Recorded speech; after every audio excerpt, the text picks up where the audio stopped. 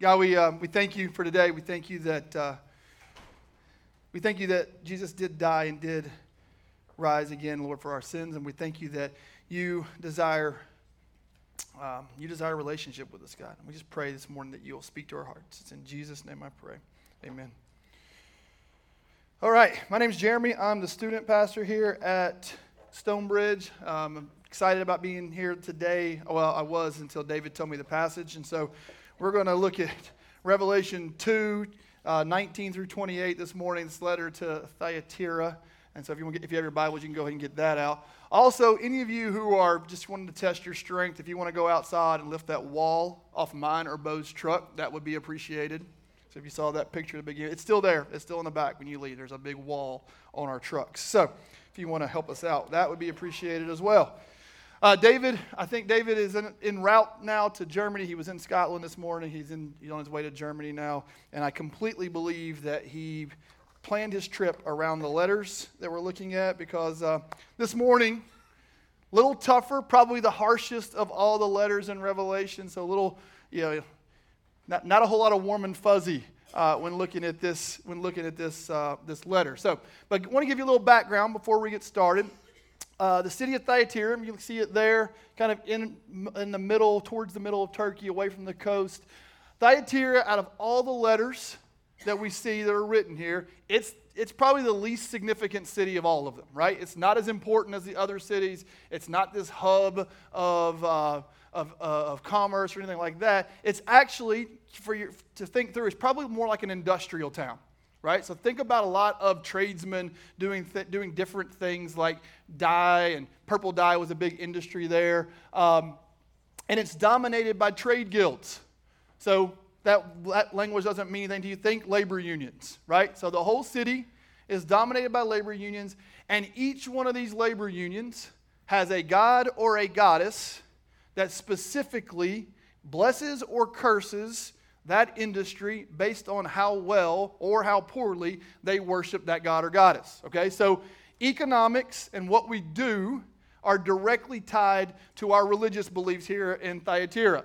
So you wouldn't be able to make money if you weren't participating in the worship of the pagan gods there.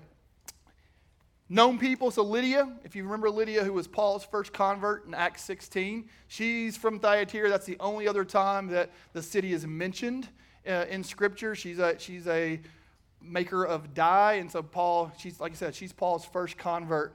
We see that in Acts 16. And what we see here is that because economics and religious worship go hand in hand, you had to be a licensed member of a guild in order to make any money. So that meant you went to the temple, you went to the festival, you engaged in all the activities of worship for that particular god, you ate the meat sacrificed to the idols, and that meant you could do business. If you didn't do that, then you weren't able to make any money. So you weren't an active member in the economy at that point. And so the problem that we see for Thyatira as we go into this is we have Christians, kind of three levels of Christians here. We have those who want to make money, who are only concerned about financial gain, and they're in this one group over here that's like all things are permissible. They forget the part that says not all things are beneficial. But they're all engaged, they're completely involved, they're doing all the pagan things, they're doing all the worship of these different gods, and they don't really care. There's not a whole lot of remorse for them. Then we have this middle group of people who are dedicated to Jesus, but they're also dedicated to their families, and probably the conflict in their minds, their families went out, so they're willing to dabble, say, in this worship of these gods in order to be able to do business. So like this is like the end justifies the means type of idea. I'm going to do a little bit of this so I can continue to work and make money. I'm going to repent or at least feel bad about it, and then I'm going to go back and do it again so I can keep making money. And then we have the third group over here that says, the suffering's worth it, right? We're going to starve. We're not going to have money. We're not going to have jobs because we're not going to compromise any parts of our faith. Zero. We're all in, and we'll just deal with it however we have to deal with it, but we're not going to compromise. And so I tell you all of that to give you kind of this context of where we're going.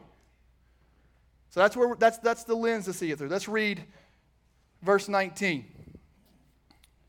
To the angel of the church in Thyatira write, these are the words of the Son of God, whose eyes are like blazing fire, and whose feet are like burnished bronze. I know your deeds, your love and faith, your service and perseverance, and that you are now doing more than you did at first. So there's the slight bit of encouragement that's in this passage, right? This letter follows a similar pattern as the others. It's pretty close. There's some slight differences, but anyway, it's to the letter to the angel of the church. Again, that could be the pastor, that could be an angel. However you see that doesn't affect our interpretation at all. But then Jesus introduces himself again. It's a description.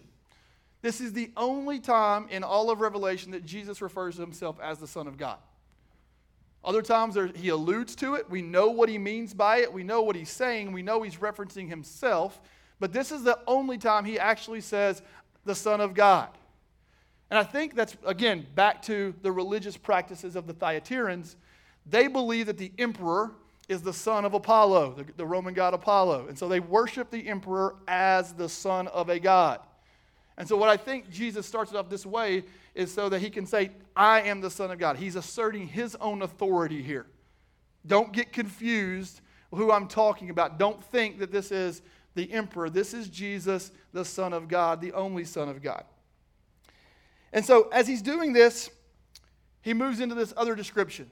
Eyes like burning, like flames, right? That alludes back to Daniel. If you look at Daniel chapters 10 through 12, there's this being that encounters Daniel. A lot of people say it's Jesus, a pre-incarnate Jesus who's meeting with Daniel there, who has eyes like burning fire and who has feet like bronze. Two things here. One, Jesus is saying he's the one that searches our heart. He searches our mind. He sees to the inner parts of us. He'll actually explain that more as we go into the letter. But he's the only one that can see past all the walls, all the facades that we place up, and he knows our hearts. And this bronze, he's strong enough to deal with the problems that are there. He's sufficient to deal with those problems. And so that's for us personally, but it's also for this Thyatiran church. He sees what's going on in the church. He knows their hearts and their minds, and he's willing to get into the mess, and he's willing to take care of it and fix it. Then he moves on. So that's kind of who I am. Here's his description, and then he talks about the positives. Here's what I know about you. He's aware of the church's deeds. He's aware of who they are, and so he talks about it. Love, faith, perseverance, service. He says, I see all that. You're much further along than you were before. You're much better at this than you were before. It's a contrast between the Thyatiran church and the Ephesian church. If you think back to the letter to the Ephesians, he's like, you've forgotten your first love. You keep the rules, you follow the rules, but you've forgotten your first love. They fell into the trap of legalism. The Thyatiran church is the other way. It loves well. It's loving better than it did before. The problem is it's allowed things to seep into the church that will follow in the correction, right? Jesus is going to correct them in the next statement, because while you're loving well, while you're serving well, while you're persevering, while you have faith, you've actually made a mistake and you're not holy, is what he's saying. You've allowed unholy things, you've allowed pagan things to come into your midst, and because of that, he has this against them. I'm going to go ahead and read verse 20. Verse 20 says, nevertheless, I have this against you. You tolerate that woman Jezebel, who calls herself a prophet. By her teaching, she misleads my servants into sexual immorality and eating of food sacrificed to idols. I have given her time to repent of her immorality, but she's unwilling. So I will cast her on a bed of suffering. I will make those who commit adultery with her suffer intensely unless they repent of their ways. I will strike her children dead. Then all the churches will know that I am he who searches hearts and minds. That's back to the eyes of fire. And I will repay each of you according to your deeds. So, again, I told you the a little light on the encouragement this morning, a little more on the judgment. So he's referencing Jezebel. Right? And so those if you look back at 1 Kings, Jezebel is this Old Testament queen of Israel. She marries King Ahab. She's a Phoenician, so she doesn't worship the God of Israel. She worships the Baals, and she's this polytheistic culture there in northern Mesopotamia, or this northern area near the Mediterranean Sea, just north of Israel. And Baal worship was characterized, it was very similar to Roman and Greek worship. It was gross, it was immoral, it was debauchery, it was self-harm, it was all these things. When you look at it, you're like, why? What are you thinking? What are you doing? But that's what worshiping the Baals looked like. And Jezebel, while she's practicing this religion, she's not content with just practicing her own religion and letting the people of Israel do their own thing. She wants all of them to worship Baal like her. And so she goes on this extermination campaign. She kills 400 prophets of God. She engages Elijah in this battle during this time of just trying to, who's competing for the hearts and the minds of Israel. And Jezebel is going to lead thousands of people away from God. And so you can see the parallel here. This prominent woman, we don't know who the woman is in Thyatira. We don't know what her name is. There's lots of people who say it's this, and this. I don't think you can say. I think it's someone of importance within the Thyatiran church who has some type of audience. I don't know if it's formal. I don't know if she's getting up and speaking every week. I don't know if she's in a small group. I don't know what she's doing.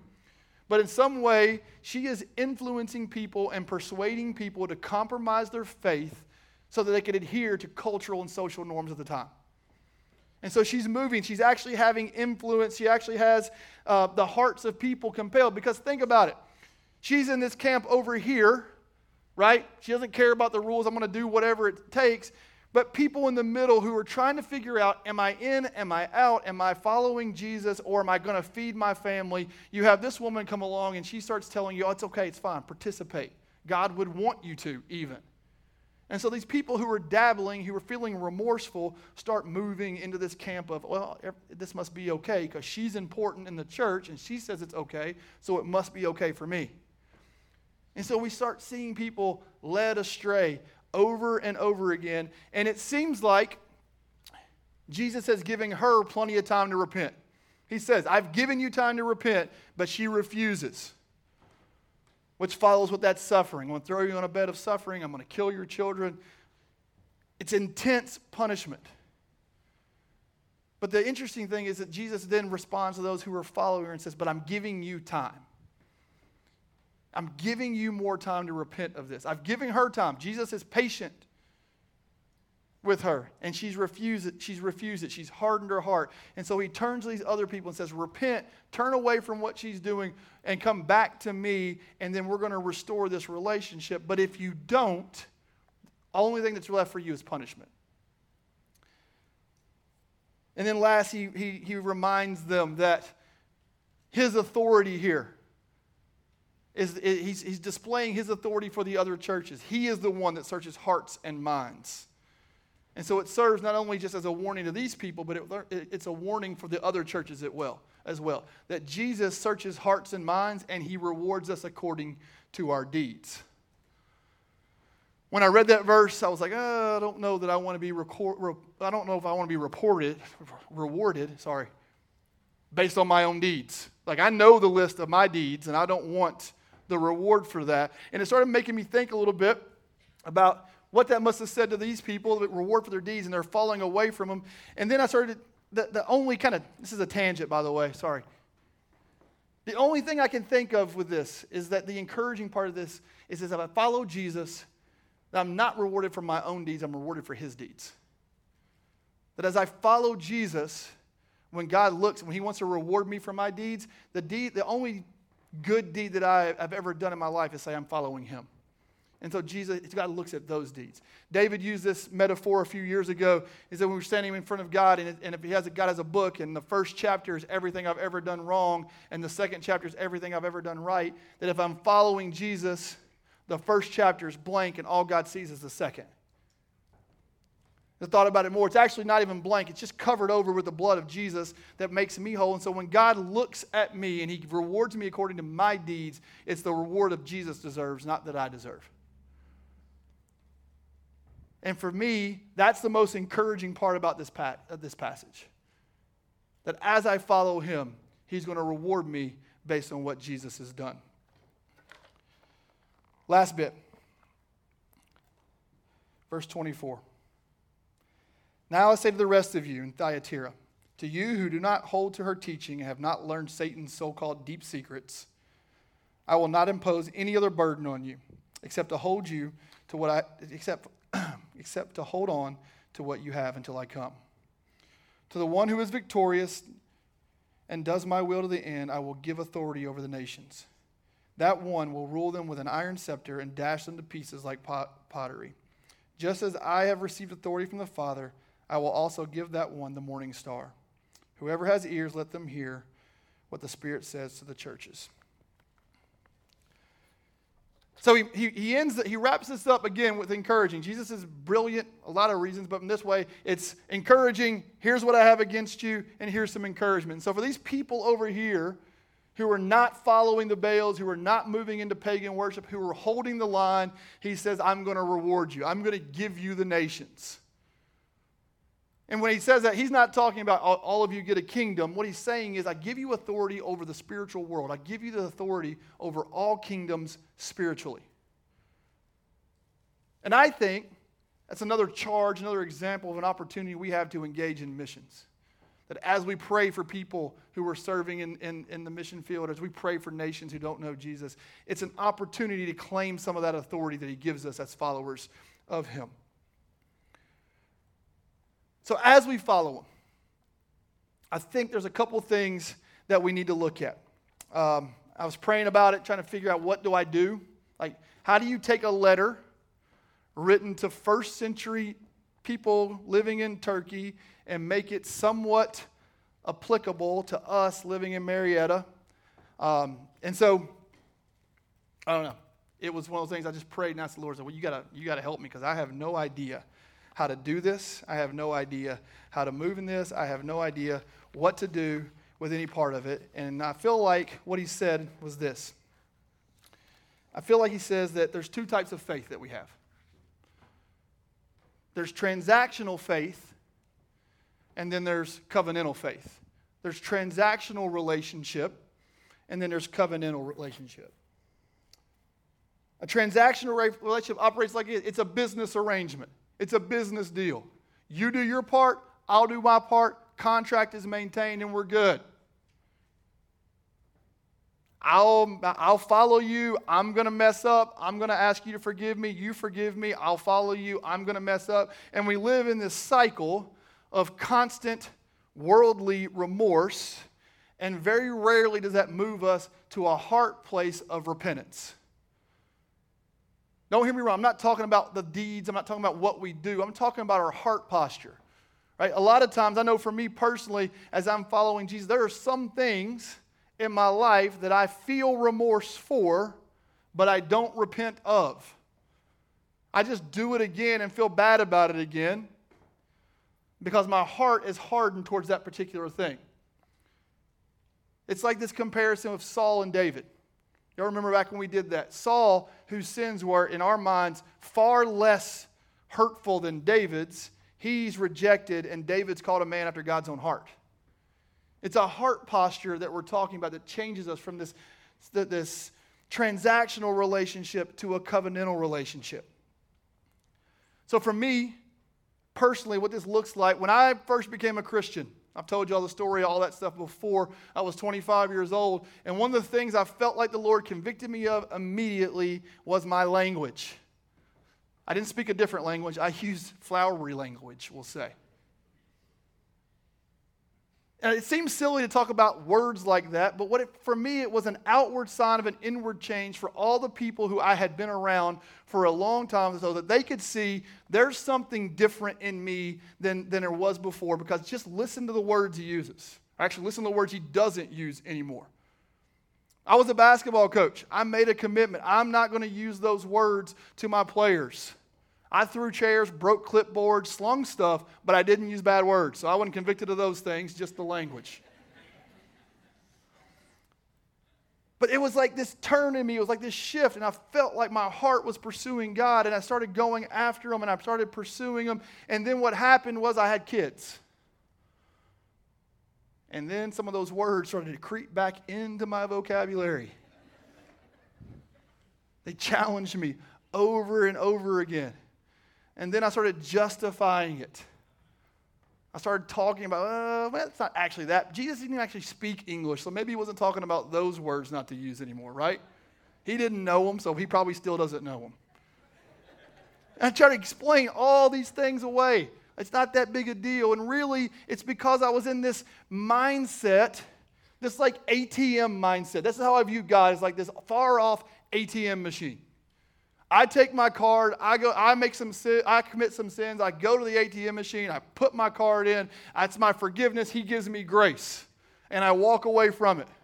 And do the same things all over again, but don't worry, the ATM's still there. I'll go back when necessary, get some more grace. But then the problem comes with this, is that as my grace starts getting low, as the account starts lowering, then I got to do something. So I jump on a mission trip, I go on a retreat, I come to church like 4 times in a month instead of once. And so that recharges my account with God. And I go back to it over and over again. God's going to take care of this. I keep going back and keep going back. This grace. And really what I'm living in is cheap grace.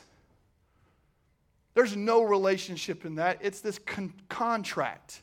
It's a contractual agreement, a transactional agreement that we have, that you provide grace, I want it, I give what you need for me to get it, and we just kind of keep going on our way this way. That, for the long time, was my relationship with Jesus. And what I looked at was not, how can I be in relationship? It was like, where's the line? If you've got teenagers, you know this. They want to know where the line is so they can get right up to it and be okay, right? Maybe step over every now and then and deal with the consequences. But that's how I live my life. It wasn't about how holy can I be or how much relationship can I be. It was how much can I get away with and still get in. Scripture talks about you get in with your hair on fire. I'm in trouble. And so for me, it's this thing, it's like, it's not this transactional relationship, it's this covenantal relationship. And what covenantal relationship quickly moves us to is using a bad word these days. Holiness. Because when we say holiness, in our minds, we immediately go to legalism. We immediately go, holiness in our heads equates to rule following. Right? Or this. I got a few pictures. When we think holiness, we drive by a church. The weather never changes in hell. That's funny. Y'all can laugh. If you think it's hot here, imagine hell. Right? That's what, follow the rules. Get in. The last one's my favorite. Stop, drop, and roll won't work in hell. Hold on. But you're welcome to come. Still welcome to come in. But stop, drop, and roll is not going to work. So when we say holiness, we all think we have the list of rules. All right, I got to follow the rules. And that's not at all what he's talking about here. Holiness is this repentant heart. It's a heart posture of repentance, not a rule-following robot. Rules take care of themselves as we fall in love with Jesus. Obedience takes care of itself as we become more like Him. And so we have to change our definition of holiness. J.A. now it says holiness is this way. He says holiness is the nature of holiness has to do with the proximity to and the association with the presence of God. We have to know Him. We have to know who He is. And then we have to know that He's present, even in the small things, so we can trust Him in the big things. If we don't know Him, we're never going to trust Him. And He becomes this distant ATM machine that dispenses grace as we need it. But when we know Him and we know Him intimately, it changes everything. Brother Lawrence is this author. He wrote the book, The Practice of the Presence of God. One of my favorite books. I read it 3 or 4 times a year because there's so much truth in it. He says this about knowing God. He says the more we know Him, the more we would desire to know Him. As love increases with knowledge, the more we know God, the more we will truly love Him. we will learn to love him equally in times of distress or in times of great joy. It's all about how we know him. We know him by getting into the Scripture. The Bible tells us about him. We study the Bible to get to know him, but we also listen to the Holy Spirit. It's not the only way. The Holy Spirit constantly and continually reveals more of the Father's heart as we engage him and ask him to. The Bible shows it in words. The Holy Spirit transforms us by action. And so covenantal relationship looks like recognizing and knowing the presence of a Father, not the presence of a distant being or the absence of a distant being. It calls us to move. Transactional faith is distant, it's not personal. Covenantal faith is personal, it's intimate, it's intense, and a lot of times it can be messy. But it's worth it. It's worth it to know the love of a perfect Father. It's worth it to know that God calls you a child and he loves you so much so that he gave his son for you. I hear people say all the time, well, I don't deserve God's sacrifice. Yes, you do, because he says so. Because he made it. He did it. And so if you don't hear anything else this morning from anything that I've said, know that God loves you. God loved the Thyatirians. That's why he encouraged them and he gave them time to repent and turn away and come back into right relationship with him. And it wasn't about what they were doing, it was about their heart. It was about the posture of their heart, a repentant heart, one that desires to be in relationship, intimate relationship with their Father who happens to be the creator of the universe. And so this morning, we're going to move into a time of response, a time of ministry. If you're in that place where, like for me, faith became stagnant for a while. It actually, probably a better word for me, faith became stale because I was just cashing in my card and getting what I needed from it. But faith is transformative when we realize there's a covenant, there's a relationship there, and he wants to have it. If you're in that place where it's been a while since you've connected to God's heart, we want to pray with you this morning. Not in the sense to recharge your car, but to reorient your idea of what holiness is and reorient where God is in your life. So we're going to take a few minutes. If you're in the ministry team, if you'll come up, Bo, if you'll come back up. We want to give you the opportunity this morning to respond and ask God to reveal to you. If you have trouble understanding how much he loves you, let him tell you. Ask God to reveal how much he loves you. And ask God to change this relationship. Come near, make us more aware of your presence in our lives. Let's pray. Jesus, we thank you that you want to be in relationship. We thank you that we can trust you with the smallest thing and the biggest thing, and that we can trust you with everything in between, God, and we just want to do that this morning. We want to engage you in a relationship of a father and a child,